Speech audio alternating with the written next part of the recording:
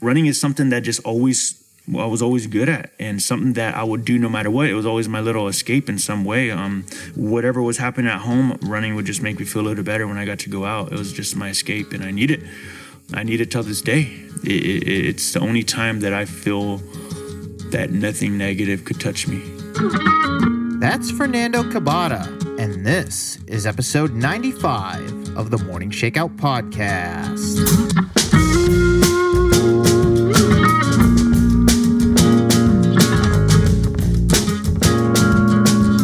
Hey, what's going on, everybody? I'm your host, Mario Fraioli, and every week on this show, I sit down with athletes, coaches, and personalities in the sport of running for long-form conversations that will educate you, inspire you, or impact you in some way. My guest this week is Fernando Cabada. Fernando is a former professional distance runner who is still competing at an elite level. In 2006, he ran the 7th fastest American debut marathon of all time, clocking 2:12:27 at Fukuoka in Japan. In the build-up to that race, before he even signed his first professional contract, Fernando broke the American record in the 25K, running 1:14:21, an average of 4:47 per mile, to claim his first national championship. He won 2 more national titles in his career at the 2008 U.S. Marathon Championship and then again at the 2011 U.S. 25K Championship.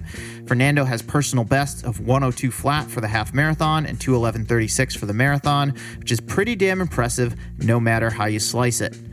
The results don't even begin to tell half of Fernando's story, however, and we get into the rest of it in this conversation. From his rough upbringing in Fresno, California, where he suffered abuse at the hands of his father, to the close relationship he has with his mother and how that's even strengthened in recent years. We talked about being embarrassed by who he was as a kid and how he's worked to put that behind him later in life.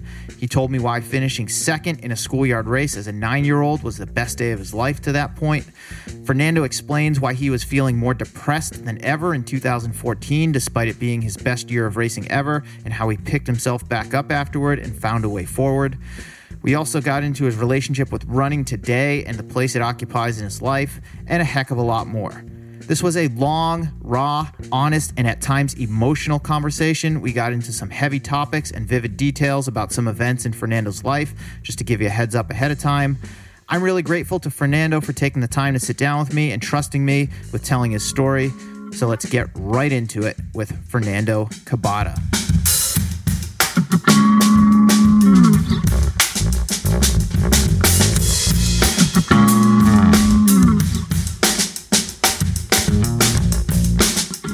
Good to go.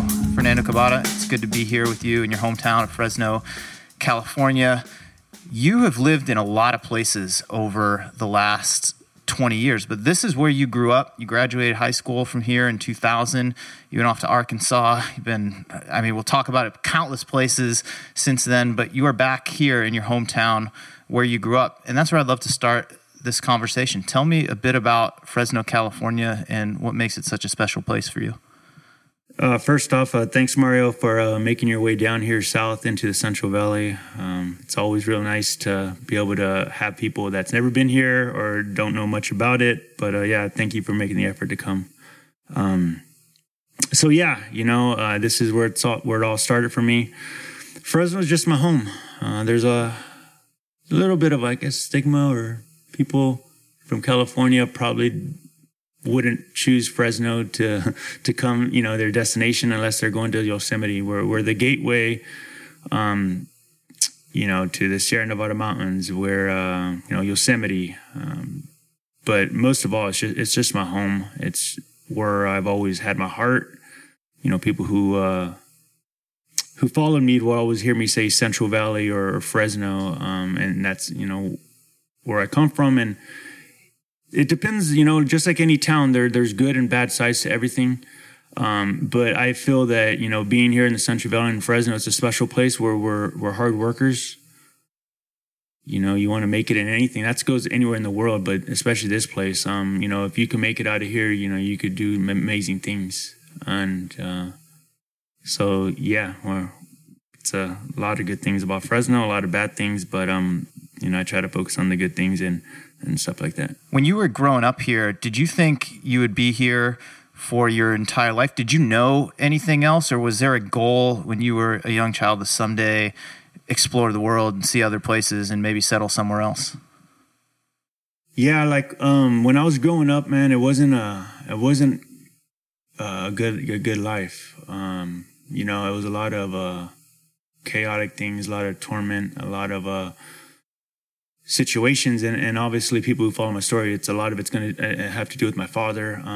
My father was a heroin addict, and he actually met my mom, you know, as kids, but they got together by writing letters for 5 years. My dad got out of California, and I believe it was Florida, where his brother was stationed somewhere in the military or something along those lines. And he ended up getting mixed up with the gangs over there and ended up doing some robbery or so. And so he spent his 18th, 19th, 21st birthday, all that in prison. And so when he got out, he was probably 22 years old, came back home, and my mom and they've been writing letters. They hooked up. 9 months later, I came out, and you know, that was, those were my parents. My mom had an ninth grade education. My dad had an 8th grade education, just got out of a 5-year prison thing. And, you know, he didn't really develop any patience. I got, you know, abused a lot. A lot of times I remember just sneaking out of the house, jumping out of the window, going to a battered women's shelter, you know, getting picked up around the corner in the middle of the night. A lot of things, you know, that's kind of what I remember. And I try to think of some good things. But I guess when my dad would go to prison and a week or two would pass by and I actually wouldn't be walking on eggshells, but I've developed a lot of anxiety and a lot of things from those traumatic experiences that took me a long time to kind of control. And and so, yeah, you know, when I was little, I would look at a map and I felt so like my little bubble that I was in, there was nothing good about it. And all I could do was kind of daydream. So I would look at a map and I would say, man, I wonder how these kids over here would play. What do they do over there? And I never even been on a plane. I never even knew anyone that had been on a plane. You know, I grew up off the government. At this point, by the time I was 8, 9 years old, my mom had, you know, I had my brother and sister were born, 3 kids. She didn't even have her GED. She was 36 years old when she went and got her GED. I think she started getting a job for $8, $9 an hour when she was 37 years old or so. And so all I really had was these dreams. And yeah, for some reason, I just wanted to just escape. And, you know, fast forward, you know, when I become good in running and I got to go to college, I just wanted to leave and never come back and just run away from all my problems. But obviously, when you go through life, you're not going to outrun anything. So, yeah. So you had this relationship with your dad as you're growing up. You're, correct me if I'm wrong, fearful of him because you said when he would go off to jail, like you could kind of breathe a sigh of relief for a bit. What was your relationship with your mom like when you were growing up as a young kid? Yeah, you know, I'm a mama's boy. I went through a stage, you know, when I got, you know, 12, 13, 14, I was really disrespectful to my mom. Just kind of like the defiant young teenager. Yeah, you know, I called my mom a bitch one time. I was 14 years old, and she was helping me, you know, I was throwing the newspaper. And she would get up, you know, and come help me roll the paper and to go throw it and get up, and it'd be cold and everything. I forgot what she did, and I said, man, you bitch. And my mom could have easily just gave up and in life, right, and went to drugs and felt sorry for herself. But my mom was always a hard worker.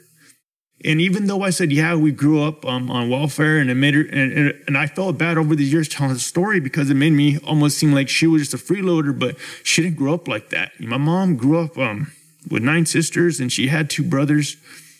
Both died at a young age, too young, and she grew up in the country. Her family came over, and they're migrant farm workers, and she would get up and... From Mexico? Yeah, from Mexico. My grandpa was from Texas, but they always just... both my grandparents on that side are from Texas, but they're from... our roots are from Mexico and stuff like that, but at the time, that's what they did.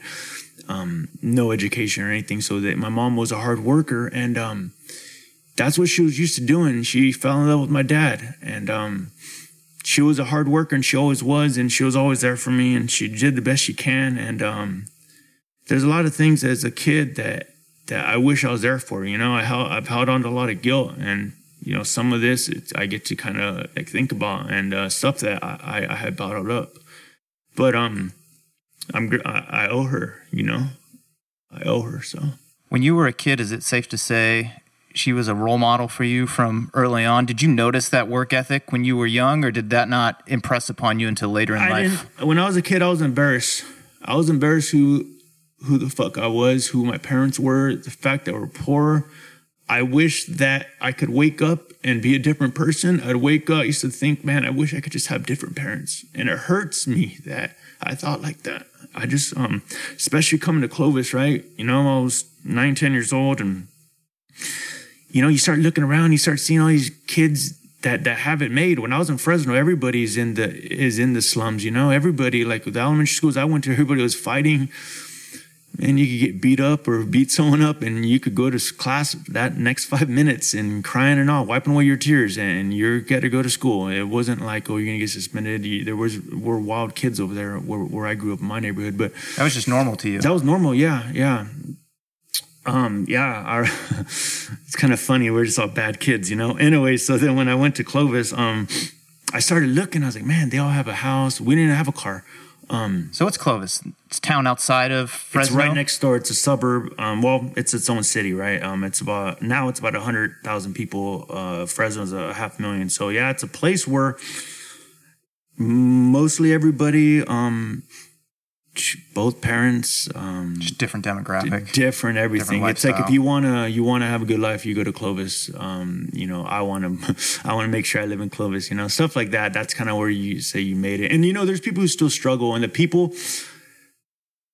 And you know what? Not everybody who goes to Clovis is going to be successful. You know why I was successful? It was because I was a fast runner. If I was just some normal kid, some normal Hispanic kid, and I didn't want to get with the program, my ass was going to go to continuation school in a heartbeat, and I wasn't going to I wasn't going to be able to, drink from the well. I wasn't going to be able to be successful. And the thing is in the Clovis Unified School District, people come for a good life, and it's zero tolerance. And some kids just need more work than others. And I was just fortunate enough to have a talent and to have support, and people, coaches support me and stuff, and kind of help me, guide me to being successful. So how did you end up in Clovis at 8, 9 years old from Fresno? What was the transition there? Yeah, so my mom got a word of this. She got in the Section 8 program, which went off your income. So a lot of people,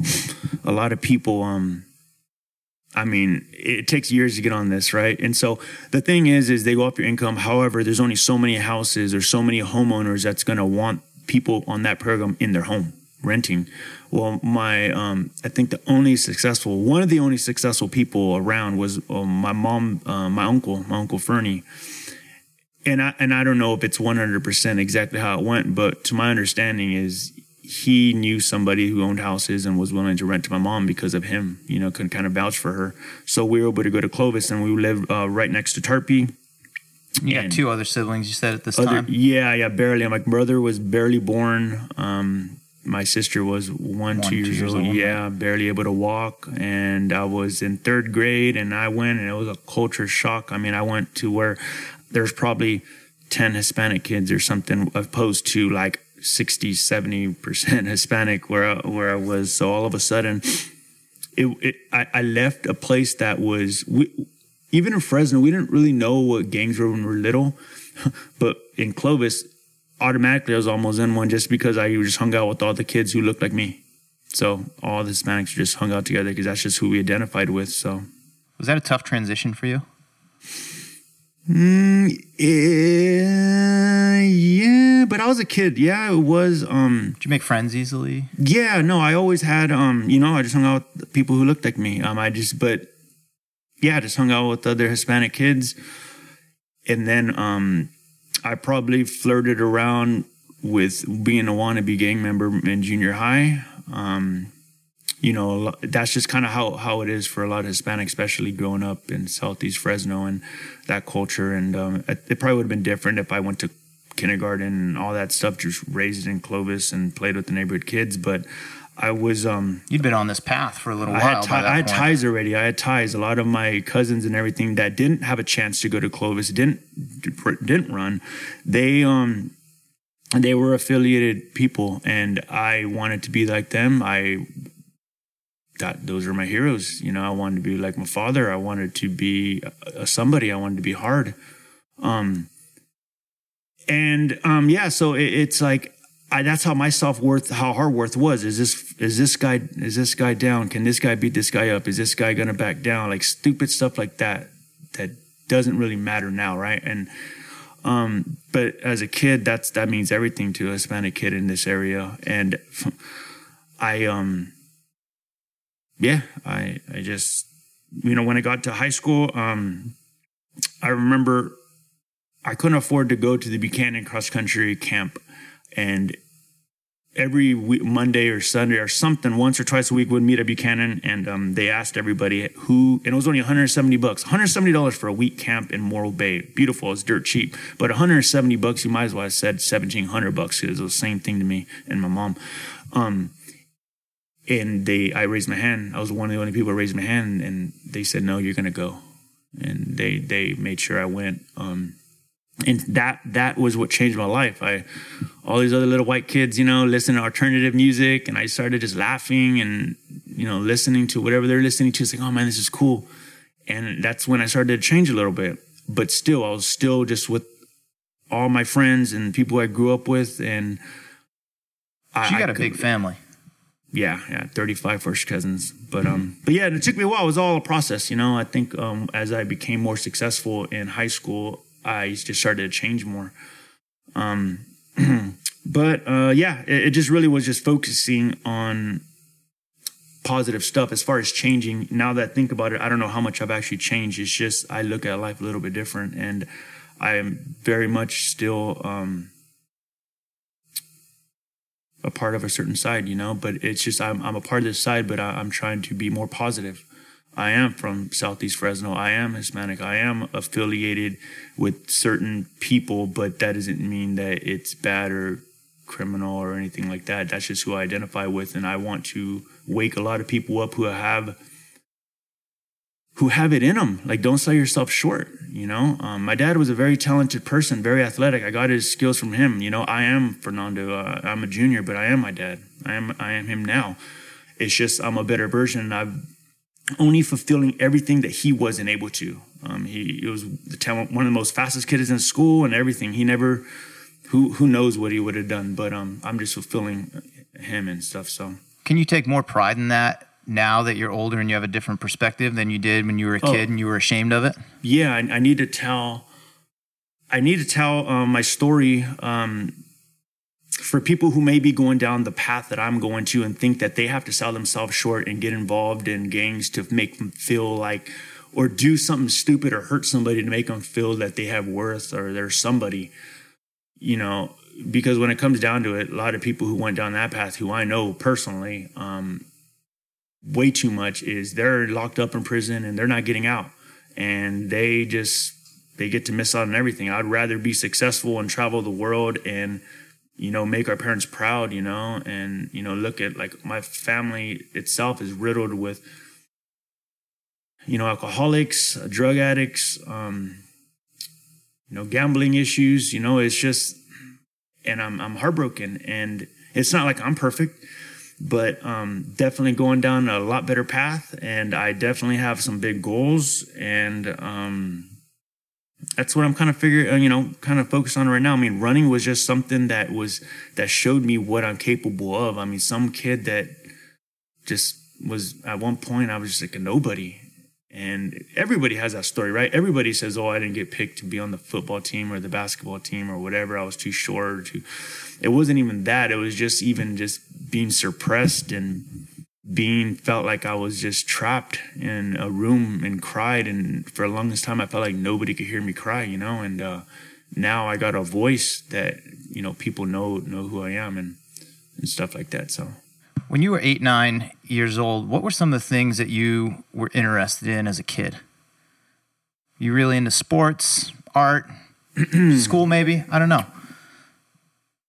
I started running a little bit. Like, I guess I was like 9 years old when I started running. And is that when you moved to Clovis? When I moved to Clovis, we used to run a half mile. So it was around a so-called track. They just had a line, an oval loop, and supposedly that's supposed to be 400 meters. Like around the schoolyard. Yeah, that literally. And we would go and we would race. And the first time I ever did this, right, I got second place. And when I ran and I got second place, that was probably the most joy I've ever had in my life up until that point, getting second place. And everybody gave me acknowledgement saying, oh, wow, you're fast.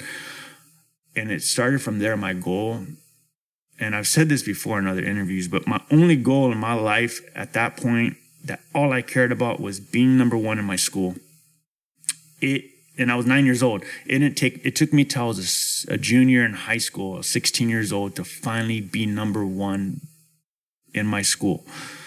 And yeah, it took me that long. But at the same time of being number one in my school, I was number one in the conference, number one in our section, one of the best in the state, one of the best in the nation. So it just all kind of came. It was crazy. What was it about finishing second in that schoolyard race that made you so happy? It was just a feeling. It was just a feeling of kind of being powerful, I guess, in some way, kind of, because I just never knew what that felt like. Anything kind of go my way. So that was the first time in your life that you felt that way? Very first time. I mean, it just something I just remembered. Yeah, just. And it opened your eyes to possibility? I didn't even know how to dream like that big. I didn't know what that. I never really heard.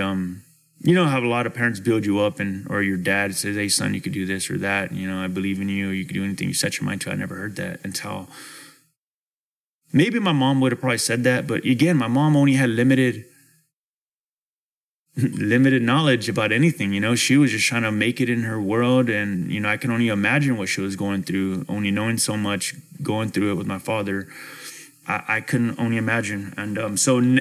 Looking back at everything, definitely I have a big respect for my mom, and she's actually in town. She's staying with me for the week. She still is in Denver, and I just want to be around her, and I know one day she will leave me, and, she has been my crutch. She has been my protector, especially the last 5-6 years. I've gotten extremely closer than ever. When I was in college, I would come back. I would just go out with my friends, that's all I cared about. I didn't really care about spending time with mom. And, once I got closer to 30, I just really, gave me time to kind of reflect back when I was younger. And I let my mom down a lot, one time, and this is one of many, my mom was getting hit by my father. And I was 7 years old or so, and I just laid there, paralyzed, pretending I was asleep, and I didn't go and call the cops. I didn't do anything. A lot of times I didn't do anything for my mom, and I couldn't. I was a kid. I was scared. I was scared, and I had on a lot of guilt in my life, and it affected me. Even when I'd be successful in my running, it affected me, and I felt like I didn't deserve anything, and I don't know if that's exactly it, but it's something along those lines where I held on a lot of guilt, and I've been working through all that, and in my own little way. But now this is life, and all I could do is just do the best I can, just do the best I can with the hand that was dealt to you. But it's turning around big time for me though nowadays. Even though all this sad stuff I'm talking about, it gives me even more motivation, more fire. I want to remember this. I want to acknowledge it. I want to know what fuels me. And I'm giving back my own little way now. Here and there, little small battles that I won't get into, but I'm giving back to people who grew up like me. And I'm not a hero, man. I mean, I'm not in the position where I could just go and lift a city up. All I could do is do little things and conduct myself in a certain way to where if anyone acknowledges it and sees it, and they could get some type of motivation from it, then that's good. But I'll push back on that a little bit. I don't think a hero needs to be someone who is going to change the culture of a place or is going to, have a widespread impact on a city. You can be a hero to one person. I mean, there's going to be, I guarantee you, there's at least one person who's going to listen to this conversation, whether they're here in Fresno or somewhere else, who is going to relate to your story and be like, that guy's my hero, whether they heard of you before or not. that'd be cool. And I think that's probably already happened because you've done other interviews and your story's out there, and it's like you're very connected to this place, and obviously people know you from here because this is where you grew up and you did a lot of things that got you some recognition. And I think, I don't know who, but I'm sure that someone in this area has seen like, hey, that guy Fernando, he grew up in Southeast Fresno. He had a hard life growing up, and look at what he's done. Like he's gone on to win national championships. He's broken records. Like he's been on TV. He's traveled the world. Like if that guy can do it, like I can do it. Yeah, exactly. That's a hero. Yeah, even if it's to one person. Yeah. No, that's kind of what matters. I sometimes try to be the person that I've always wanted, needed. If I take someone under my wing or I coach them, or there's a kid I started kind of mentoring now. He literally grew up.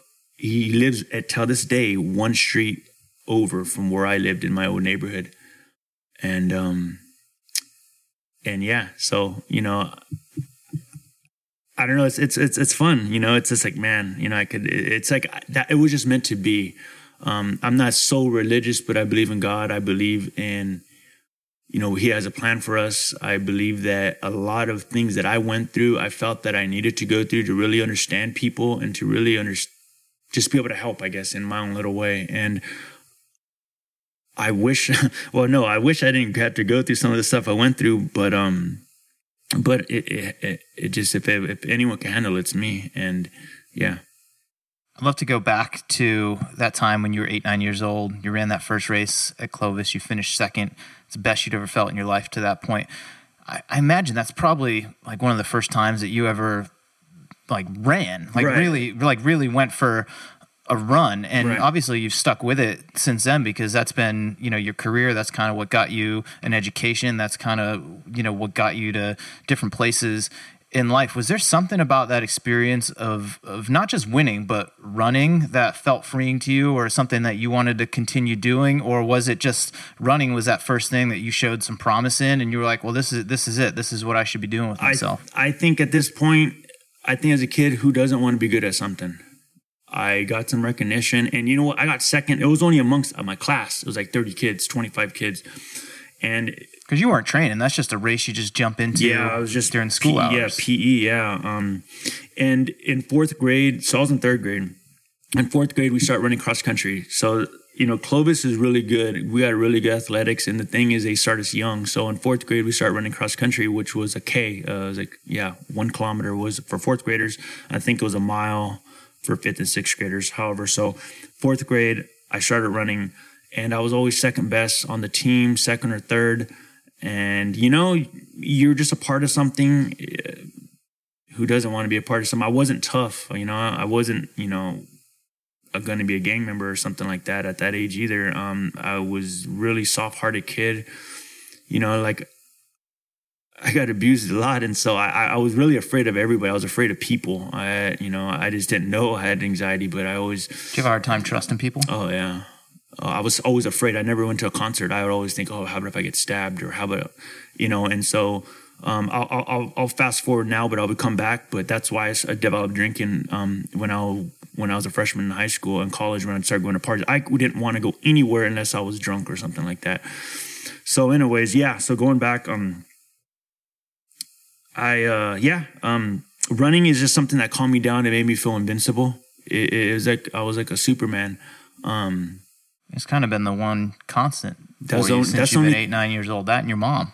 The only thing that's been consistent in my life, and is running. And that's, when I started, because I coach as well. And, when I was starting my coaching business about 4.5 years ago, I'm like, I don't want no one to rely on me. Like, I can't promise anything. But then I was like, well, running is something that I know and I'm just really good at. And, now I got like people who are like with me for over 3 years, even some people with me from the beginning, almost 5 years now. And so that's pretty cool. But yeah, running is something that I was always good at, and something that I would do no matter what. It was always my little escape in some way. Whatever was happening at home, running would just make me feel a little better when I got to go out. It was just my escape, and I need it. I need it till this day. It's the only time that I feel that nothing negative could touch me. Hey Hey, we're taking a quick break because this episode is brought to you by Exoskin. Exoskin is the only seamless athletic apparel brand in the United States and solves the problems most endurance athletes deal with, like chafing, blisters, hot spots, and odor. Every Exoskin product uses their patented fibers, that's PTFE and copper, along with three-dimensional seamless knitting to create the most comfortable apparel on the market.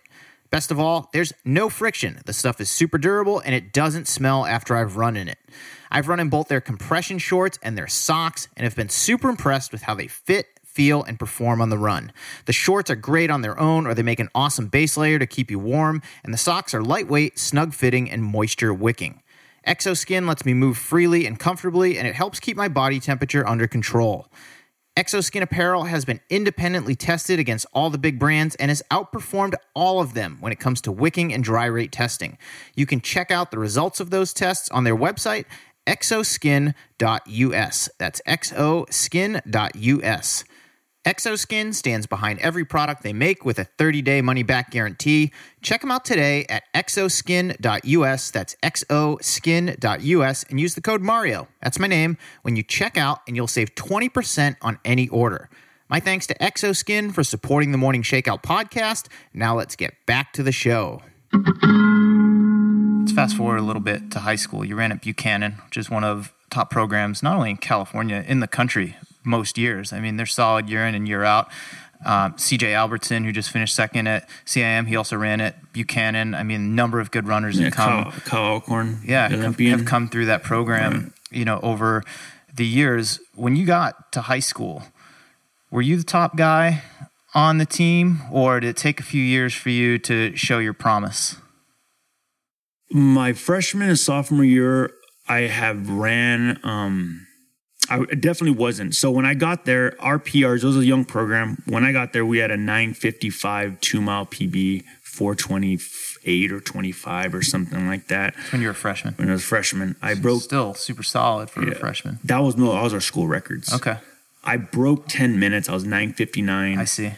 Then like 4:49. But there was a kid faster than me. His name, Jeff Torres. He passed away a few years back. And then my sophomore year, I won some titles at conference. I was 4:22 miler at 9:26 2 miles. So at this point, I had the school records. But there was a guy named Ryan Smithhart, and he had my ticket. He was faster than me. So in cross country and stuff, I wasn't number one. I'm trying to think, man. It's been a long time, 22 years ago. So I don't consider myself number one because it was like that guy had my number, and it just depended on the event. He was a 156, 800-meter guy. If he could sit on me and outkick me and stuff like that. Yeah, in the 2 miles, number one, but I wasn't the fastest runner in the school. I never really believed. My junior year is when everything changed, and it was really because I grew. So, for example, I was 4'11" in 7th grade. 5'3" in freshman year, 5'7" sophomore year, and then I was 5'10" as a junior, and I started stretching out. And I went from all of a sudden, 9:59, 9:26 as a sophomore, 8:59, breaking 9 minutes for the 3,200 meter. Those are huge jumps, especially at those speeds. Yeah, and that was actually the fastest. That was our Central Valley record. The record was from like 1970. I think a guy named Castro Lopez out of Sanger, California, Sanger High School. He was 9 flat, and I was 8:59. And that was in 1999. And so, and you know what? I didn't really run. We were running 30 something miles a week, 5-6 miles a day. But we'd run like 6-minute pace, and that's kind of how it was in the 90s. And so, yeah, 2-3 years later, it went from 9:55 to 8:59, and I didn't really improve much my senior year. I mean, then again, that time was so fast that it was kind of hard to mimic it. And but yeah, my record didn't last long because Kyle Alcorn came a couple of years later. He ended up running like 8:53 or 8:56 or something crazy. He ended up going to Arizona State, winning national championships in the NCAA. And yeah, I think it was 2008 or 2012 as Olympian for in the steeplechase. So yeah, so we have definitely a good program. It was nice to be able to start it and help set the bar. It seems like that's kind of like my role here. Well, you set that initial bar high, and right. I mean it's it's a healthy thing to see it continue to be lifted higher and higher by guys like that. We have a good same coaches there from then. A lot of love, a lot of support, and I'm just grateful to be a part of Buchanan history. Nowadays, the girls. We had a girl ran like 1650 something. Or something crazy fast at Woodward Park. It's amazing. The women were always more dominant than the guys were. The program is known more for the women, even though we had some really solid guys over the years. But the women through and through, they take the cake. So they were state champs in cross country in 2019, and in track as well. So that's pretty huge. So you showed some early talent in running when you were 8-9 years old, finishing second in this essentially like school 800 meters. Mm-hmm. And then you go on to have a great high school career. And once your body matured, your times started to drop. Would you consider yourself a competitive person on top of all of that? Like when you lined up for a race, you're like, I'm going to do whatever I can to beat these people? That's kind of what I've always done, even as an elite. If people look at my training logs when I ran 2:11 a couple of times or in other big races, I had never really done anything crazy. I don't necessarily like to train hard.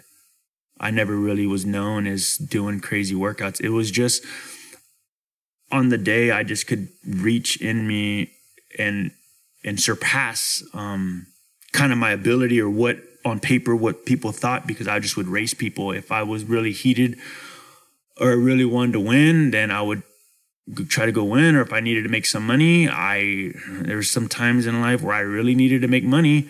And so, I would do it if I had to. It just depends. Like if I was hanging on by a thread, sometimes those are when I raced my best races. I was, definitely competitive. Do you become a different person when you step on the line and compete? Oh yeah. Yeah, I have to. Definitely. Do you feel it? Yeah. Yeah, everything goes away. Like all the anxiety, everything, doubts, it all just goes away. It's just like the best version of myself comes out. Not all the time. There are some times where I don't have a good day, but even my worst races sometimes were my best races, because imagine running every step completely defeated, completely drained of energy, and you still go and you finish, and you might feel embarrassed or ashamed or whatever thoughts that are going through my mind, especially in 2016 when, I put so much pressure on myself for the Olympic trials. I'm, in LA, I was 7th at the trials in 2012, and we're doing these loops, and I keep hearing my name and come on, Fernando. And I'm just doing worse and worse and worse. And I'm trying to drop out, and everyone keeps calling my name. And I'm like, man, shut up, leave me alone.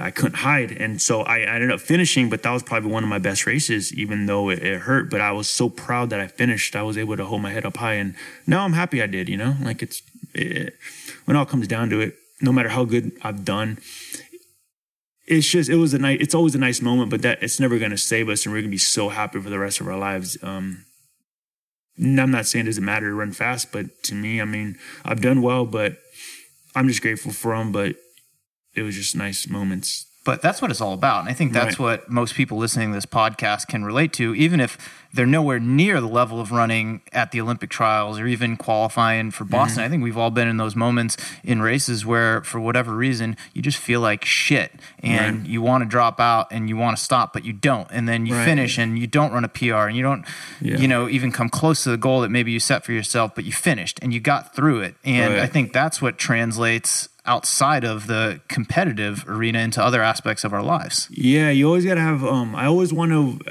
have pride in myself, have honor myself, honor like who I am. And I know that there's people that are watching, sometimes whether I'm running good or bad, I know that people follow me, and I would just want to be known as a person that's going to go out there and give it all they got on the day. Sometimes it might not be a perfect storytell ending. And so I just always try to just do the best I can, and whatever that is like, I gave it my all that day, and I got to be okay with it. I have no choice.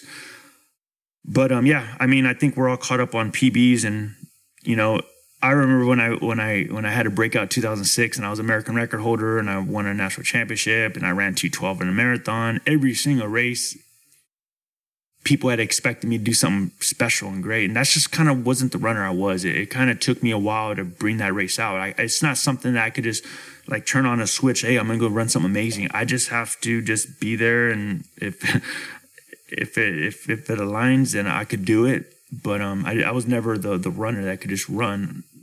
I'm going to go run 2:12 or 2:11 like every single time. Yeah. But that's what it's all about. I mean, as a coach, I'm sure you experience this as well. I certainly do with the athletes I work with. They set a goal. Like, I want to break 3 hours in the marathon. And then maybe they run 3:02, 3:05, whatever it is. They come close, but not close. Maybe it's a personal best, maybe it's not, but they don't hit that goal they set for themselves. And the first thing, like, I end up asking the athlete after the race, I'm like, was there anything else that you could have done? Did you leave it all out there?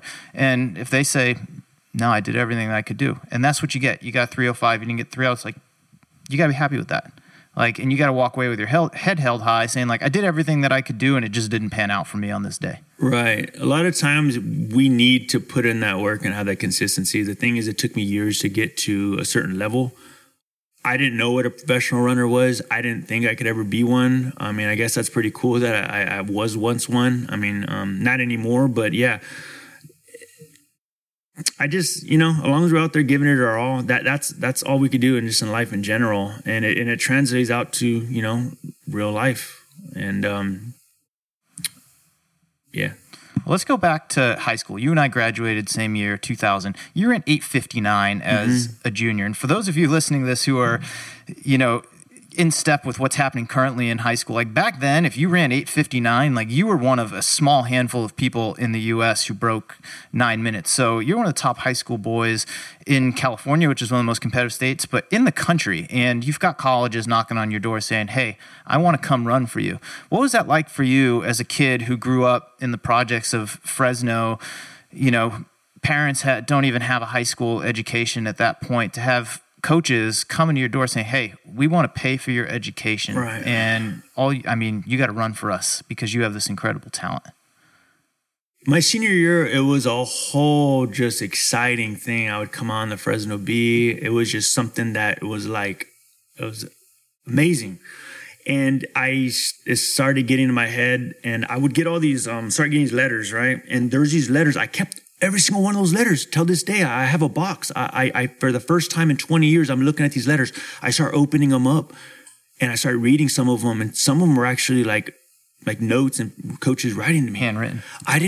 I was so fixated on the best, though. I wanted to go to Arkansas. Stanford, of course, who didn't want to go to Stanford? But Stanford was like for the All-American boy, you know what I mean? The All-American good old boy, and I just didn't necessarily fit that. And also I just wasn't like academically, like it just didn't fit for me. And I think one of my high school coaches, I think Stanford contacted Buchanan, and my coach was like, Fernando wouldn't be able to. It's not gonna be a good fit for your program. No. And that's the honest truth. I was good at, you know what? I wasn't good at school. I didn't really care. Like I wasn't, I mean, I think I got like 3.0, but I couldn't take those tests. And I wouldn't have survived the Stanford. Not at that age, at that time in my life. Next was Arkansas. Arkansas was more my type. It was a lot of foreigners going there. It appealed to me. I wanted to go there. They were dominating at the time. I think they won like 2 or 3 straight NCAA cross-country titles. Yeah, I was a part of the third team. But yeah, so I had went there for my visit. They flew me out there, and I wanted to go there. They had this museum, and guys like Joe Falcon, Ruben Rania, Seneca Lassiter, and all these other fast guys were just going to the Olympics and doing all this crazy stuff, running real fast. I wanted to go. Northern Arizona, good guy, good coach. I thought about that. They wanted me. They flew me out there, and some other coaches came to my house, sat in my my kitchen, and it was cool. But I didn't. I wasn't confused because I already knew I wanted to go to one of the best schools. But then when colleges are coming over and they're offering me 100%, like they're like, Fernando, you could keep your financial aid. Whatever Pell Grant you're going to get, that's your money. We're giving you 100%. We're paying whatever it is. We're paying your school.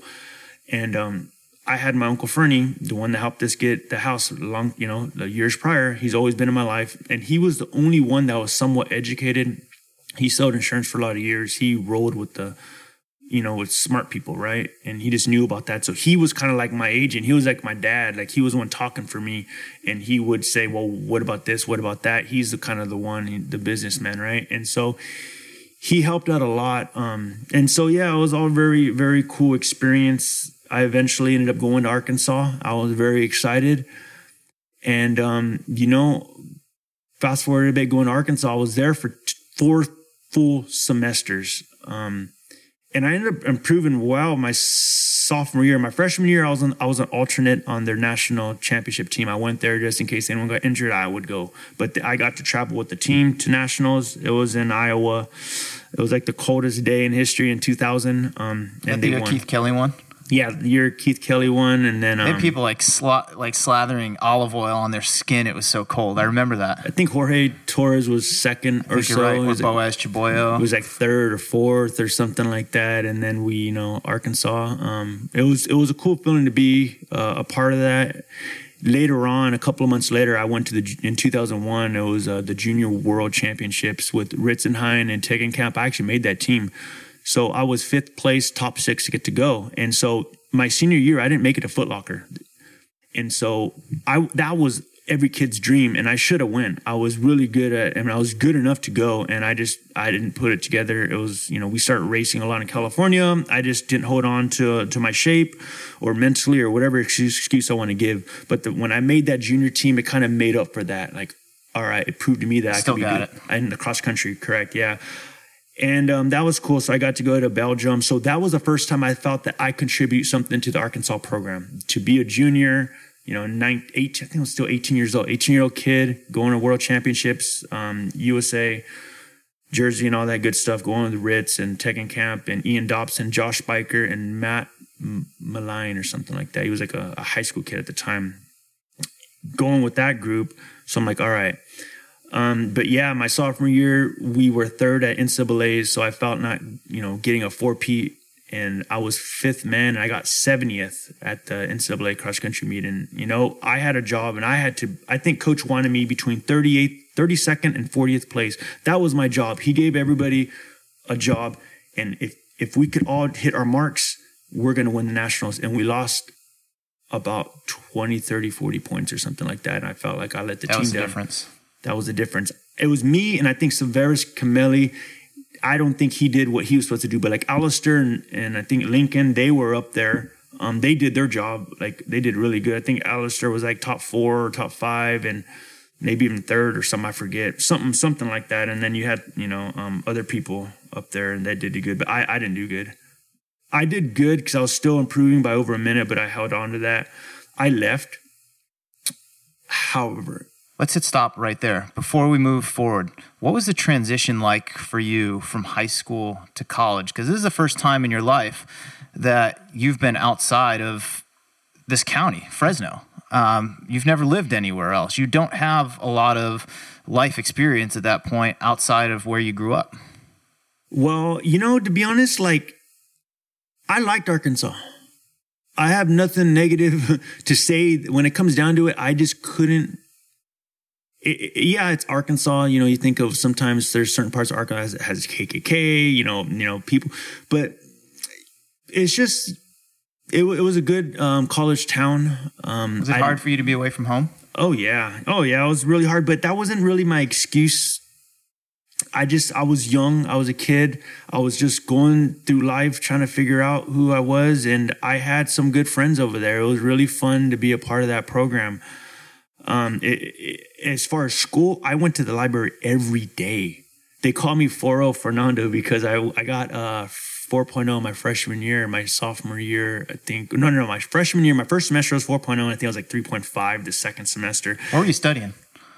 Just basic stuff. I think I was always going towards criminal justice, but I never, didn't have a major at the time. No, it was just whatever, and also easy classes. I had some remedial classes at the beginning. I didn't really test well. My SATs were bare minimum. I didn't really take school serious. However, when I went to Arkansas, a university, I knew that I didn't know how to write a proper paper. I knew that I had to study a lot. So I went to the library every day and stayed there for hours every day, just because I was so afraid that I'd flunk out because I didn't have confidence in school. And I ended up doing good. Grades were good. Everything was good. Yeah, and I left, and what a lot of people don't know is that I was back the next year. I went back to Arkansas. Well, I remember you left, came back to Fresno. You went to Fresno State. They got rid of the program at Fresno State because of Title IX, I think. And then you went back to Arkansas, and you weren't on scholarship at that point. You were paying out of your own pocket. Yeah, I took out all the loans because, and I wasn't doing good in life, okay? Like, I never really told a lot of people, like, and I'm not going to tell everything, maybe when I write a book or something, but I came to Fresno and I came hung out with some of the friends that never got to leave, right? Well, I'm loyal to my friends, my family. I wasn't doing good in life. I wasn't necessarily going on in my classes, I kind of got lucky that they dropped their program. I got lucky they dropped their program, and I was able to get a free pass to go transfer again because they dropped their program. And that kind of saved my life, because the route I was heading, it was not good at all. After you left Arkansas the first time? After I left Arkansas and I came here, my life wasn't good and it was going down fast. How long were you back here?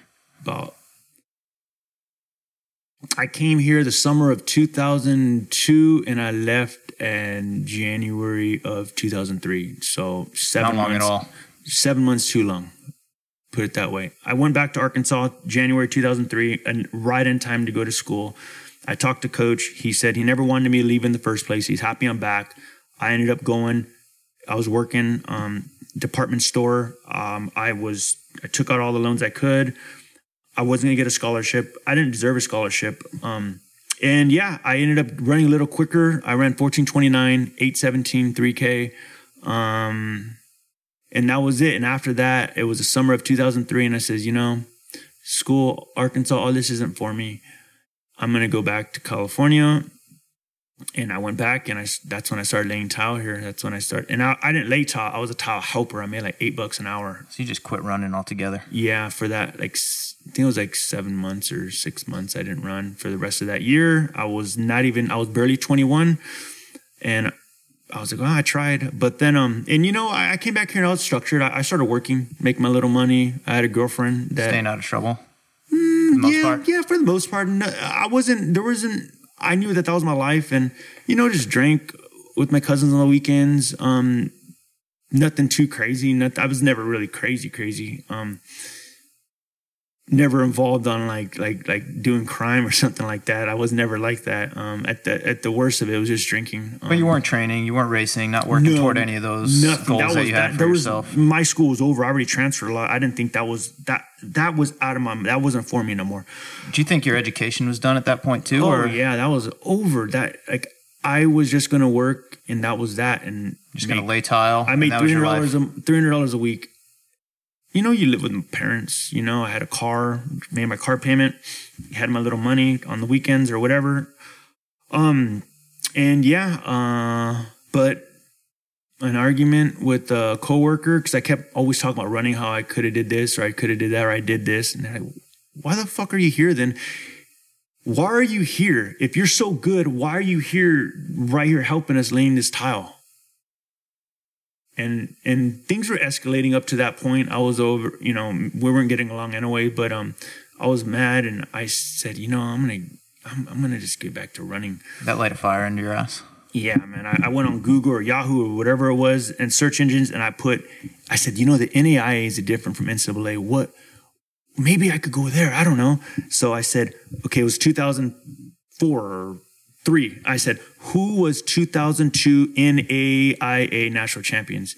And it said Minot State University. I'm like, where's that?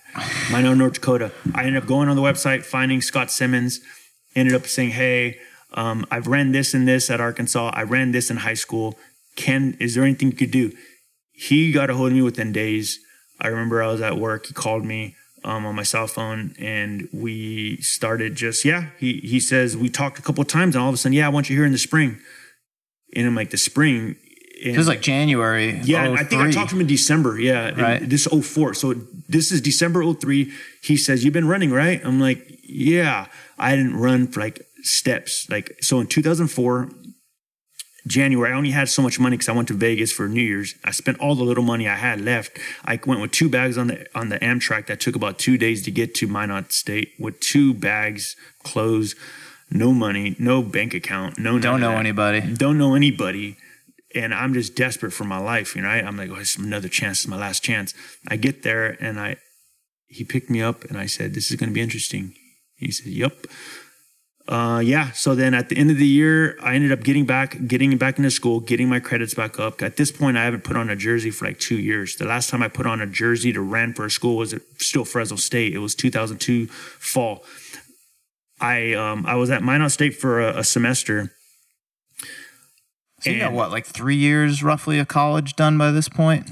You if would piece think, it all together? Two? Yeah, 2.5, 3 years. Okay. Yeah, 2.5 solid years. He ends up getting another job in Virginia. He switched coaching jobs. And before I could even represent Minot, because they had won 2002 and 2003 cross country the national championship for cross country, 2-time NAIA national champs. And so I was excited to run because I knew that I was going to be the number one guy on the team. And I knew that, you know, all the other guys were good. So I'm like, yeah, I'm going to lead the team. Well, we go to Virginia, 2004 fall. So you just followed him cross country. I said, this is my life. This is, I'm down for it. He says, it's going to be better for you. It's better weather. I get there 2004, got third at NAIA Nationals. I tried to win a half mile to go. Raced a guy from Lindenwood who, I guess they go by trimesters. This guy, he was a Kenyan. He literally got there like in October because they start their trimester or something like that in October. I raced him in November, and I ended up being with them and made a move with half mile to go. He blew me out of the water. The fact that I went, I overextended myself, fell apart. The guy who was in third caught me. So I led my team to a national championship, though. We won. And then, yeah, man, all is history. I won a bunch of national championships individually in track. And 2 years later, I broke the American record in the 25K, ran 2:12. Did you end up graduating from Virginia Intermont? No. So what were you studying there? Criminal justice. So I get there, and so I had about 3 semesters left of eligibility at one cross country and 2 tracks. Okay, so by the time track season came, in a year and a half, I mean, I was already pro. Everything. I caught up. I was like a 5th or 6th year senior. I started meeting the guys who I went to high school with and who were seniors now. And when I was a senior, I was kind of like equal. I somehow caught up to them. You know, with all the craziness I went through and all the bouncing around, I still had it. I didn't finish. I was a semester away from graduating from that school when I left there, and I didn't really worry about school. I didn't really care. I was like, I'm an athlete. I'm here to run. Do you have professional ambitions at that point for running? Oh yeah. That's all I cared about. And so in 2006, I ended up signing my first contract with Reebok.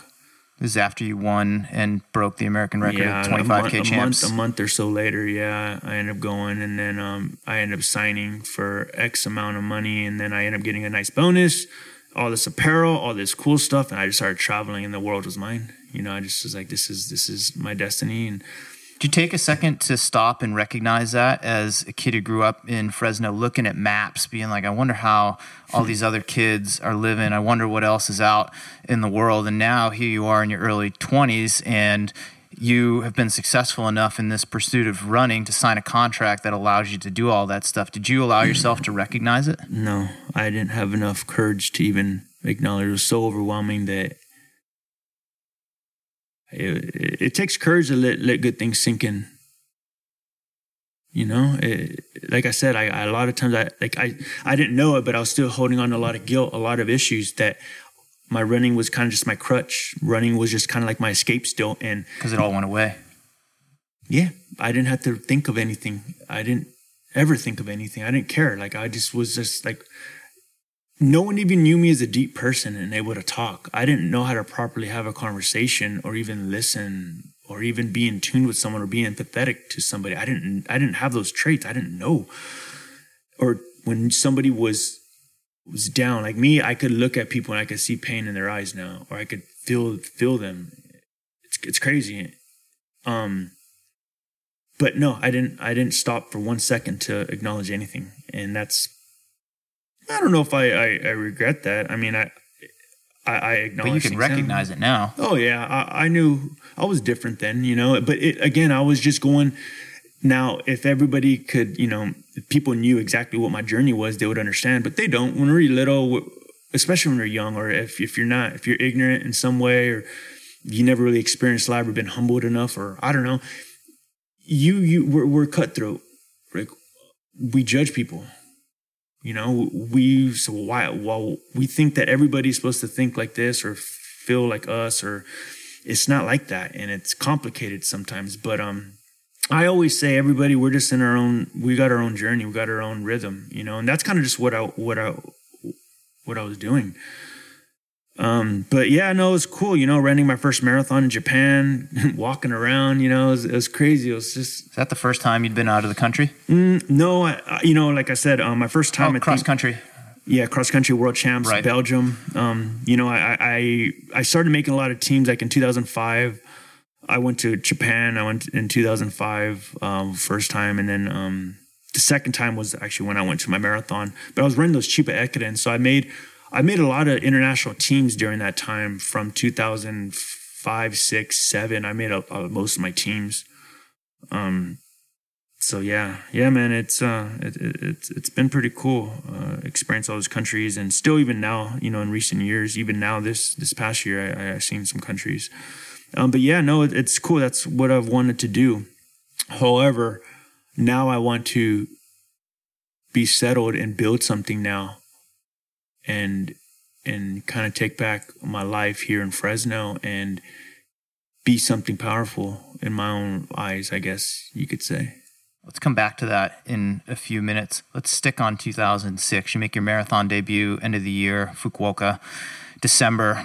A lot of Americans don't go there anymore. Back in the day, that used to be like where Bill Rogers would go, Frank Shorter would go, and they're like revered in Japan. Like an American marathoner goes to Japan, they run that race, they're revered. So here you are, 24 years old, you're just out of college or just finished up your eligibility in college, and you decide to make your marathon debut, and spoiler, it goes really well. You run 2:12 and change. I think it's 6th or 7th fastest American debut of all time at the time. Yeah.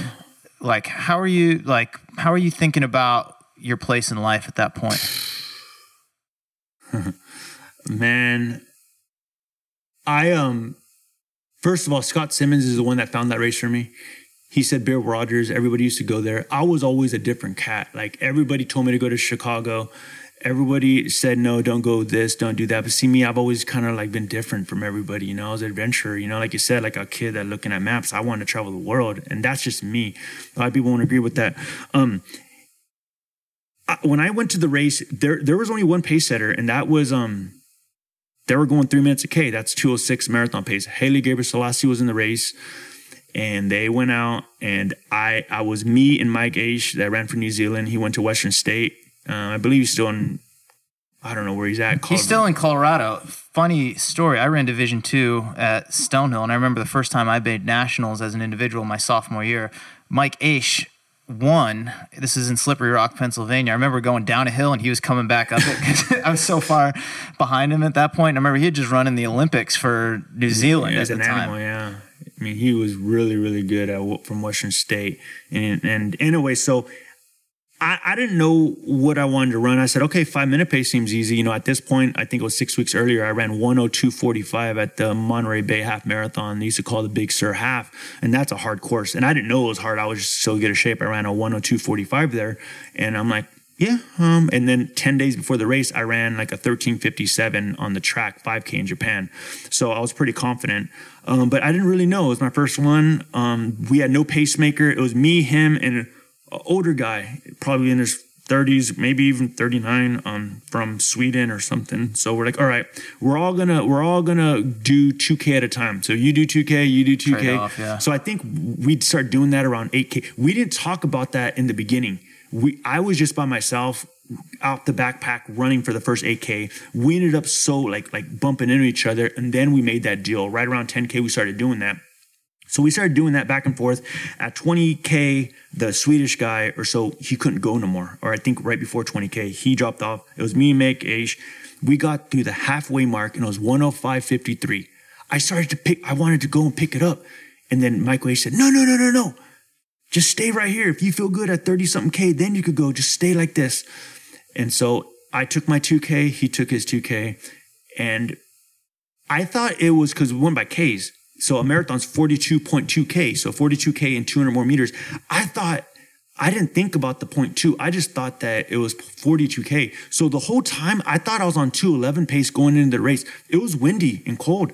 I was with Mike Ashaw about 35K or whatever that is, 21 miles or 22. Yeah, 22.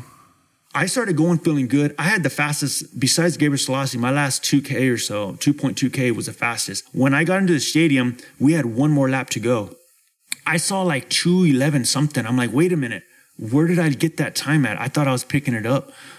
I won like a 68-second last 400 meters, and I was 9th place. And yeah, I ran, and I was like, man, that's easy. What was I had a lot more in me. But I can't say that. Maybe if I would have took off way too quick and I would have died, I don't know. But I felt good. After that, I said, I'm going to make the team. I thought that, I'm going to make the Olympics. 24 years old, world is mine. World is mine. Do whatever I want.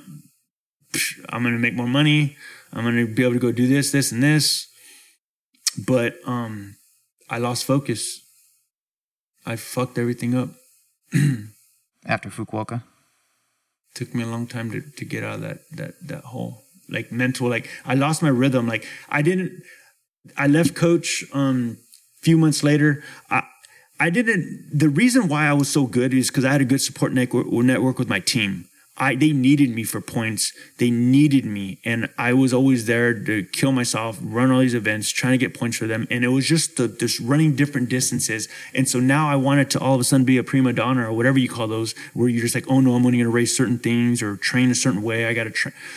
I needed to get back to basics and just train like a college athlete again. And I didn't do that. Is it safe to say you became more selfish during that time? I was always selfish. I just would find ways to help, but still, I just wanted to win. But, they needed me and I needed to win. I wanted to win. I just stopped. I just started changing like the way I would train, and I didn't have to run indoor no more. That's the thing. And so a lot of times we just start running road races and we get away from our speed. And I was really fast. I ran 13:34 in college, and I didn't have that many opportunities to run a fast 5K. I could have broke 13:20, I believe, if I would have kept on it. I just never did. I ran the American record in the 25K, 4:47 a mile, 15 and a half miles. I barely turned. I was like 23 or just turned 24. I was like a month out, and I stopped developing myself with my speed and trying to break 4 minutes in the mile. I just got thrown in the distance, just like I was in school. Like when I was third grade, I liked the attention, I was good at something. And I was one of the top marathoners. I messed everything up. World Championships came 2007. At this point, Scott Simmons wasn't my coach. I did bad tactics in the heat. After that, I was trying to get coached by Scott again, but it just didn't work out. The trials were coming up. I didn't even run the trials. My very first Olympic trials, I wasn't going to go. I didn't go because I just wasn't ready. Like, that's how I've always been. Just if I wasn't ready, I'm not going to go there. If I'm not a participant, if I can't compete, then just don't waste your time. So I didn't go. So I didn't really get my running back together till 2008 when I won my next national championship. I won, 2008 marathon champs at Twin Cities. That was a good day, but I had to do it. I needed to. Hey, one more quick break to thank Final Surge for sponsoring this episode of the podcast. I've been using Final Surge for the past 2.5 years to run the coaching side of my business, as well as plan my own training, and I really can't say how much of a game changer it's been for me and my athletes. The coaching tools have made planning and delivering training easy and seamless. Communication is completely streamlined into one easy-to-navigate portal, and it's made my workflow far more efficient and effective. Final Surge syncs easily with a number of GPS watches and various other tracking platforms to import all the data that you'd ever need to analyze. The mobile app is incredible and makes on-the-go check-ins and communication easy and seamless. I couldn't do what I do without Final Surge, and I can't recommend it enough to other coaches, regardless of the level of athlete that you're working with. Final Surge is cost-effective for coaches, and athlete accounts are 100% free. It's great for coaches of all types and levels, whether you coach individual athletes like I do, high school and college teams, or even a club. Athletes can find training plans from a number of world-class coaches, including myself, and coaches, you can get a 10% discount on your first purchase of a coaching account using the coupon code Morning Shakeout. That's all caps, all one word, Morning Shakeout when you check out at finalsurge.com. Go to finalsurge.com/morning shakeout to purchase a training plan written by yours truly, to find more information about coaching packages, or to check out a 14-day coaching trial. My thanks to Final Surge for their support of the Morning Shakeout podcast. Now let's get back to the show. Do you feel like you were in a better place at that time? 2008? I was training with Steve Jones, Ed and Jorge Torres. I had you'd moved to Boulder by that point. Right. I moved to Boulder right around January of 2008. So yeah, it was good. Colorado was good. I didn't necessarily get faster. I got some championships there. But that's how it goes. I think we always expect us to go faster. It was good structure. I think I was critical of Steve Jones. I didn't give him as much credit as he deserves. I definitely regret that. And over the years, I've expressed my, how I felt and thanked him, because I was still just a kid, 25 years old, wild kid. Just immature. Yeah, just like I said, just going through my own process, my own journey. It's just, just a lot of things. And it was won a national championship, and I'm just trying to remember everything. That was over. Correct me if I'm wrong. I think you stepped away from running for a while during that time, or not long after that. That was in 2012. Okay, so a few years later. Yeah, after the trials, I forgot I got injured. Because you had a good trials in 2012. Seventh in Houston. So after 2008, I won a national championship, and then 2011. I was just, I was my time. I was like, man, I'm sick of this. I want to get back to where I belong. I won another national championship in the 25K, and I started back at it. 2012 went good, and I started out the year by running 2:11:53. So finally, my debut was 2:12:27 in 2006. I come back 2012 January and run 2:11:53. I was 29 years old. And you're thinking pretty optimistically about your 30s at that point, or no? Yeah. But then I got injured directly after that, and I couldn't get better. I don't know what the heck. And at this point, my contract with Reebok was done at the end of 2010. So I was with them for 4.5 years. I'm very grateful. Again, I didn't even know how to have a conversation. I'd have no relationship with them. I just relied off my agent to speak for me. But that always didn't always turn out the best. I needed to go and have a relationship with them. I didn't know how to do that. I had no clue, actually. So, I stepped away, explored some other options, but real life is what we make it, right? But outside the running world, it's dark. And I get a taste of it all the time. You try to step around running. Okay, go out, go get away from your running and go see what's going to happen. And without going any deeper than that, there's really not much out there unless you're gonna, you better have a really good focus. If you're just gonna go float along, and there's people that are just some toxic people, and they'll take every ounce of light out of you. As deep as that is, and as crazy as that sounds, but so I got back into running, got back getting focused. And what'd you do when you stepped away? 2012, when you were injured. Yeah, Do you think it was over at that point? Oh yeah, I went to North Dakota. Started drinking too much, and I was gonna try to go. I knew a family out there that had some ties to some jobs that in the oil industry. And I needed to get a commercial driver's license, and I was about to get ready for that. But then, just not living, not gaining some weight, drinking too much whiskey. That wasn't for me. That wasn't going to last too long. I left. How long did it last? 4 months, 5 months. I'm not sure. I think it was from like May to the end of the year. I came back to Boulder that fall, and then I just started training. I think when I went to North Dakota, I started running I started running 4 miles. And I said, no, man, I want it. I want it. Cause my pain was gone. I ended up being friends with Ali Kiefer. Met Ali before I left. And Ali saved me. She helped me.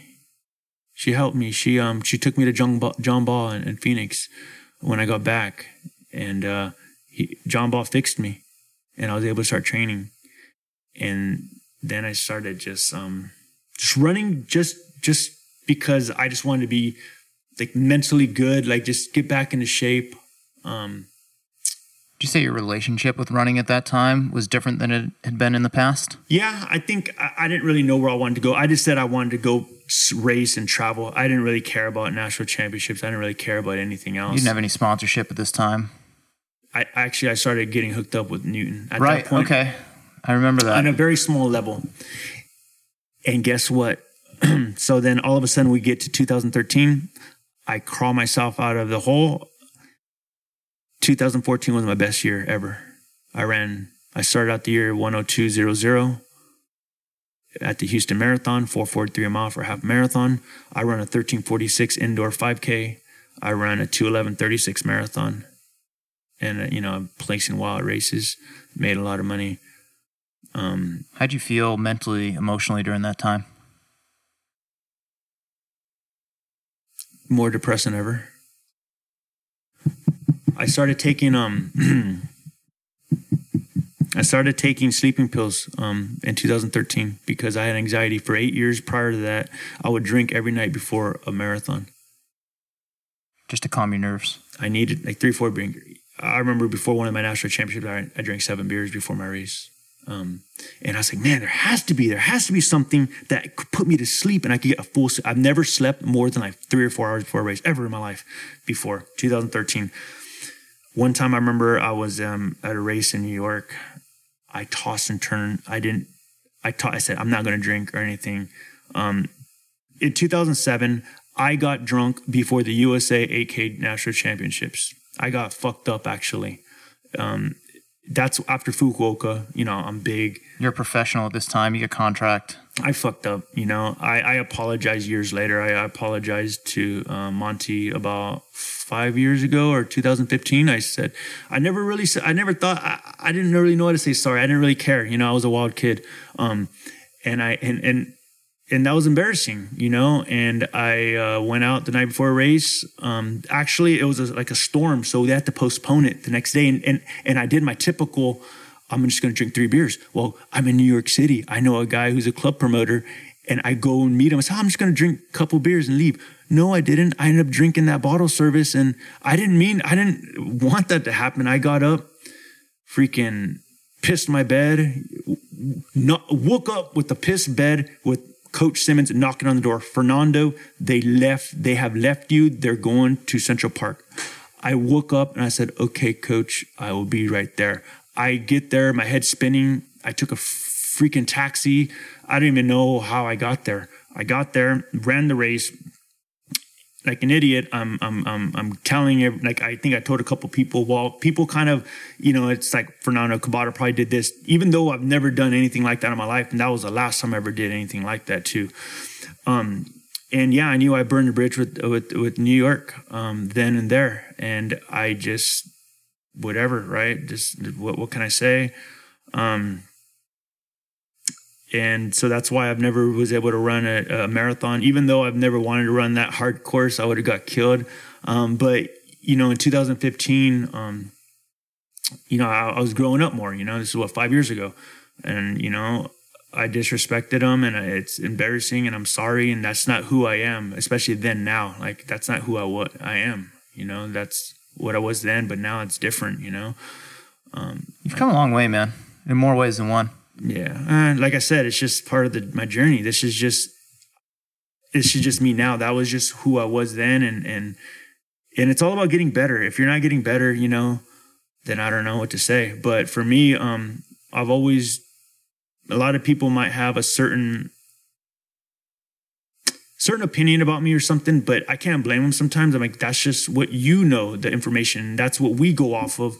And sometimes it's like hand-to-hand combat. You kind of have to like prove them wrong in like then and there to them. But for me, I can't worry about anything so much about anyone else because I got my own freaking issues that I'm just trying to keep alive. So let's go back to those pills.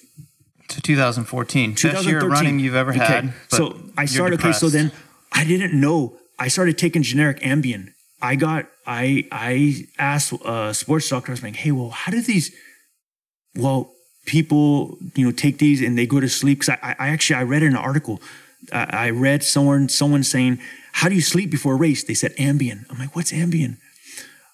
I started, I'm not into pills. I don't even care about that kind of stuff. Like, I don't want to go to sleep, like I never abused them. I don't even know how to abuse them. Like I think, how people say, don't drink with these pills. Well, when I went to Berlin,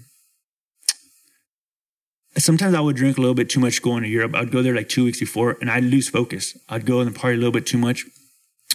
Okay, so starting in 2013, whenever I would drink, I would go out, drink, and then right before I went to sleep and close my eyes, I would take a pill. Because I said, I wake up in 3 or 4 hours. So if I take this pill, it'll keep me asleep 8 or 9 hours or whatever. I could get my rest, so it's okay. I did that like an idiot for years, and I didn't know that it was affecting me, and it was getting me more depressed, and I started getting suicidal thoughts. I never thought that those pills were the ones that was doing that to me. Everything started getting worse for me. In 2014, I remember before I ran 2:11:36, I couldn't have been any lower in my life up into that moment. I don't care, like everything from my dad to like my traumatic, how I felt. That was the bottom for you. I wanted to die. I was in a dark room in Prague. I felt like I was sick. I was so depressed, like, because what it does is that mixture. If you drink 3 days in a row, which I did, I had a problem anyways, and you're taking 3 days in a row those pills, and it's like 20 times however you feel in a hangover, like 20 times more depressed than I've ever felt. And I was like, why? What happened in my life? Like, I'm traveling the world. I'm running fast. I ended up. Was running a copacetic for you at the time? I don't know. I don't even know. Maybe. I don't know. It's just something I did. But yeah, man, I remember I was a week before Berlin and I wrote a blog, and just because I was so hurting so much, I needed to express something. And I called on some people and I said, I'm going to go back. I'm a loser. I can't do nothing right in my life. I get to Berlin 3 days before, anxiety and all. But then I just rose. I started rising. I'm like, hey man, you're here. Let's do this. I hadn't run a good race for since like earlier that year, but I ended up going there and I ended up running 2:11:36. I came through 105:12, feeling easy. Boom, I'm a hero again, or I'm good again. And so now I can do whatever I want. Everybody, running my performances kind of hit everything for me. Made me, I could drink more now. Like I could do whatever I want now because I'm doing so well in life. Running, it's just like it bought me time. From the outside looking in, it looked like things were rosy. Oh yeah, like it made me look I was a genius. Back to what we were saying earlier, though, about walking away from a race where maybe you don't hit that time you want, but if you can honestly say to yourself, like, I gave everything I had, like you can walk away happy. It's almost the opposite here. Like a lot of people tie their happiness up to a result, and you would think like, dude just ran 2:11:36. It's his PR, right? He's got to be over the moon right now. I was happy. I was just happy because my life has been, and there's so much things I'm not even mentioning. Like, we could be here for weeks. And that's why, like, I know I want to write a book, but there's so much stuff that I'm not comfortable, like, saying everything. But I know that once I do that, it's going to change so many people. It's going to help so many people and give them hope. Because there's people right now that's in the dark thinking that they can never have a chance at success again. And I've been off and on for hundreds of times and proven that to myself. Well, dude, just what you've shared in this conversation, even withholding whatever it is that you're withholding is going to help people. Oh, yeah. Yeah. That's why you were meant to come here and I was meant to be right here and we're meant to be right here right now. So after that, to be honest, life, those pills were a big thing for me because it would get me depressed and I didn't understand. I wouldn't rely on them really. It didn't get worse until like 2018. where I needed more than normal to fall asleep now. Now I need a pill and a half. I needed 15 milligrams to go to sleep. I needed 20 milligrams of sleep. My body started relying on it, and I would run out of them, and I needed them to go to sleep. And I remember when I was in 2018 for Berlin, I didn't have to run a good race for a while, right? And I ended up running 2:15.00. I didn't sleep. I probably slept because I didn't have enough pills to go to sleep. I probably slept like an hour or about 5 hours in the past 4 days leading up to that race. After that race, I was thinking, what's wrong with me? Like, why do I feel so mixed up, so confused? And I said, man, these fucking pills. One day, because I started having suicidal thoughts, I would have a nightmare, and my nightmares would imagine me hanging myself. So I was afraid to go to sleep because I thought if I went to sleep, because I heard a lot of stories that people would sleepwalk or do things. You wouldn't wake up. That I would kill myself, and I was afraid to go back to sleep. And also that I started doing more research because in 2018 I started doing more research, and I saw like a lot of rock stars. They started dying, like a lot of suicides and stuff like that were happening. So was that when the light bulb went off for you? Yeah, I was like, wait a minute. I went to San Antonio Rock and Roll. I forgot my pills. I was on the plane. I wouldn't take them all the time. I said, how am I going to sleep? I'm like, no. This was meant to be. It's time to start taking control of your life and stop relying on things. You're in control. I said, from then on, it was like December 2018. I never drank. I've never taken any melatonin, nothing to go to sleep. No sleep aid whatsoever ever since then. That's going to end up saving my life. Like just the fact that I could do that now. Like cold turkey. Cold turkey, yeah. I said, no, I said, I don't care if I don't sleep for a week. That's incredible. Yeah. I mean, I never thought it was a big deal. Like I didn't, if I would have known this, like in 2014, I would have stopped then. I just didn't know. Because when you hear pills, you think of people going out, taking pills and abusing them like that. I said, these aren't those type of pills. If I took this pill while I'm out drinking, I would pass out. Like these pills knock you out. And I don't care for stuff like that. I didn't even like smoke weed or anything like that. Like growing up around it when it was illegal, I never like wanted to engage with any of that sort of stuff. I didn't care about that kind of. That's not my thing. Like it was drinking and stuff like that, and so I never had an issue with that. I'm glad I caught that because I started thinking, if I was dating a girl, if I took that pill, am I gonna freaking kill her? Yeah.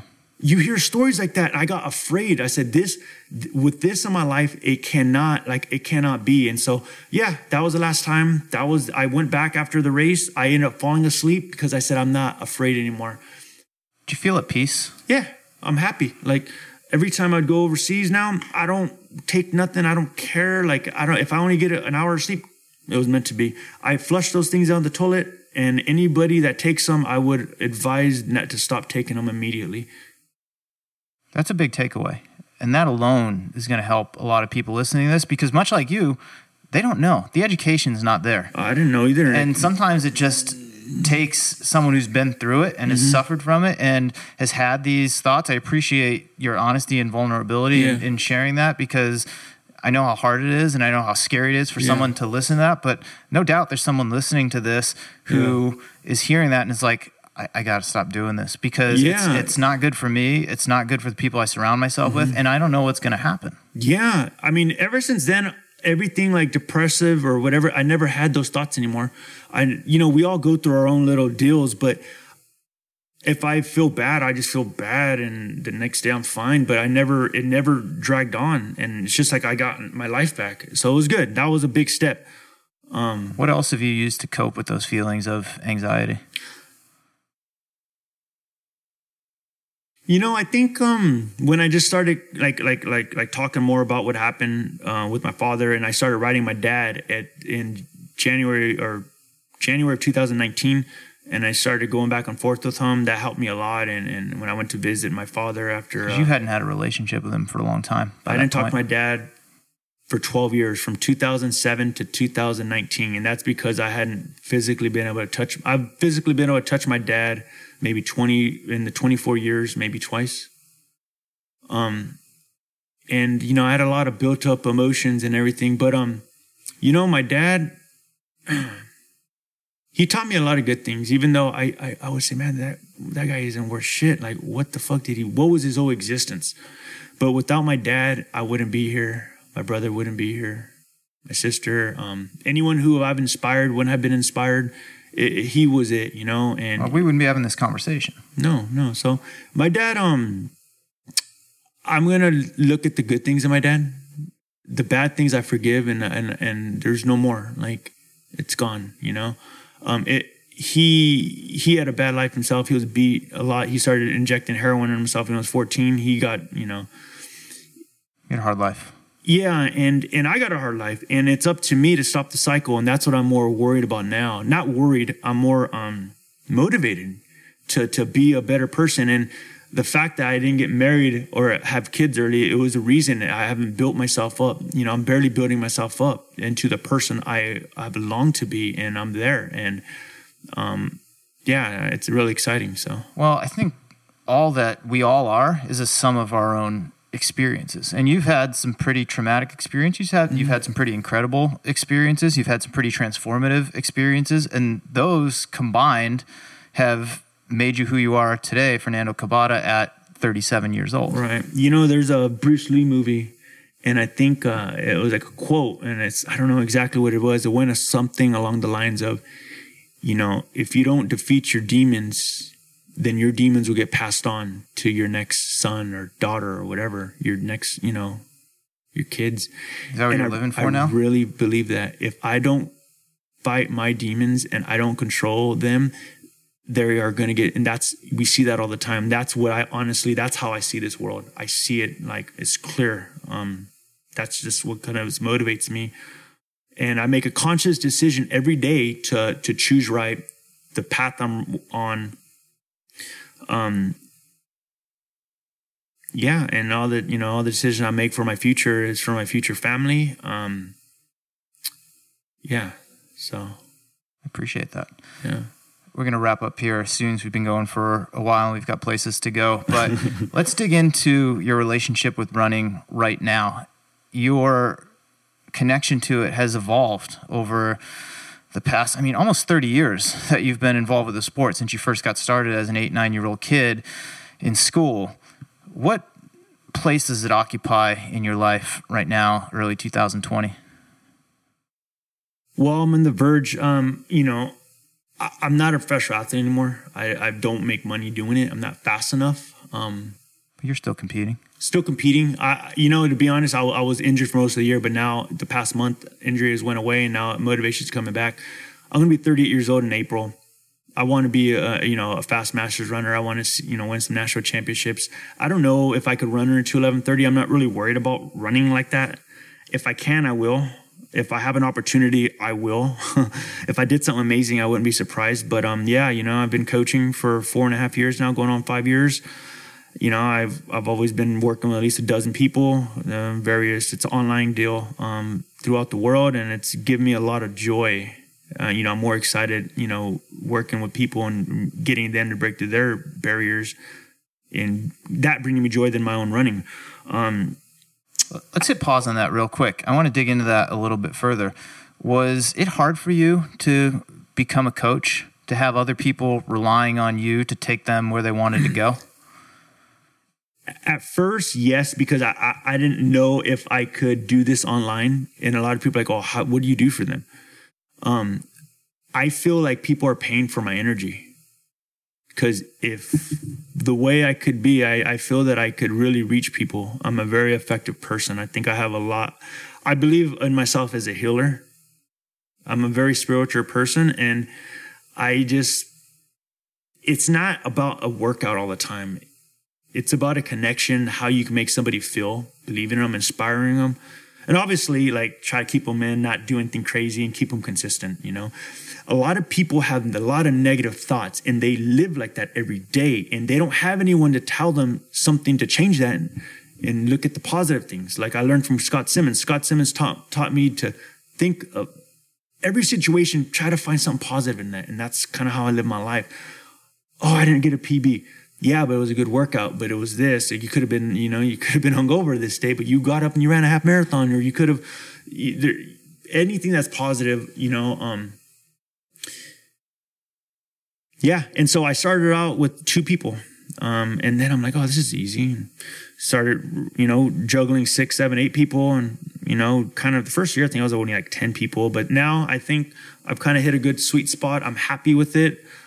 Something that doesn't, overflow. It's all kind of more word of mouth. I have a website that I made 4.5 years ago, and I've never touched it in 4.5 years. I'm trying. My goal for 2019 is actually to change the website and maybe try to fix it up. But, to be honest, people are energy, and sometimes you're not always going to get the best energy. I think if it's meant to be that person I'm supposed to work with, we will become in contact. And I would rather do that than worried about trying to coach all these people and make a bunch of money, because, hey, nothing's for free, really. You're going to pay one way or another. And I would rather just something that's meant to be and something organic. So, but I love that approach, because for me as a coach, it's consistent with mine. It's about the relationship with these people that you're working with. And yeah, you write their training schedules and you're taking them to that Boston qualifier. Maybe it's the Olympic trials or PR, whatever it is for them. But it's that's almost secondary to everything else that you're providing. The emotional support, the sound, the sounding board. And I mean, I think it's just a reinforcement that relationships are the most important thing in life. And a lot of people, whether it's with their coach or maybe it's with their spouse, they don't have those relationships. Yeah. And that's what they're getting from you. They're getting someone who cares about them, not only as an athlete, but as a person. And, they want to hit their PR, but at the same time, just to know, hey, someone took the care to write this workout for me, and I'm paying them, but they're helping me get to where I want to go, and they're invested, so I'm invested in them. It's a beautiful thing. Yeah, it's definitely they're a part of something. Someone's a part of something, just like I want to be a part of something and I want to be good at something. But also, it's always the journey. It's always a journey. It was always it. That's the greatest part of it. Sometimes I'll go on vacation somewhere just to go halfway across the world just to realize how cool of a life I have. My routine that makes me the happiest. It was never the end result. Yeah, we all want to run fast, but it's always just this journey every day running that built me up, that gave me a good life. And that's continuing to lead me down a great path in my future endeavors and stuff like that. So, well, I think that's a great place to wrap up this conversation. Thank you for the past, hour and a half or so. Oh, wow. That we've been going. It's been a gift for me to be able to sit down here with you and talk about your life and some of these really hard things. I appreciate your honesty, your openness, your vulnerability in this conversation that we've been having. Yeah, thank you for giving me the opportunity to be able to let this out of me. And, a lot of times I'm thinking, what am I saying? But it was all meant to be.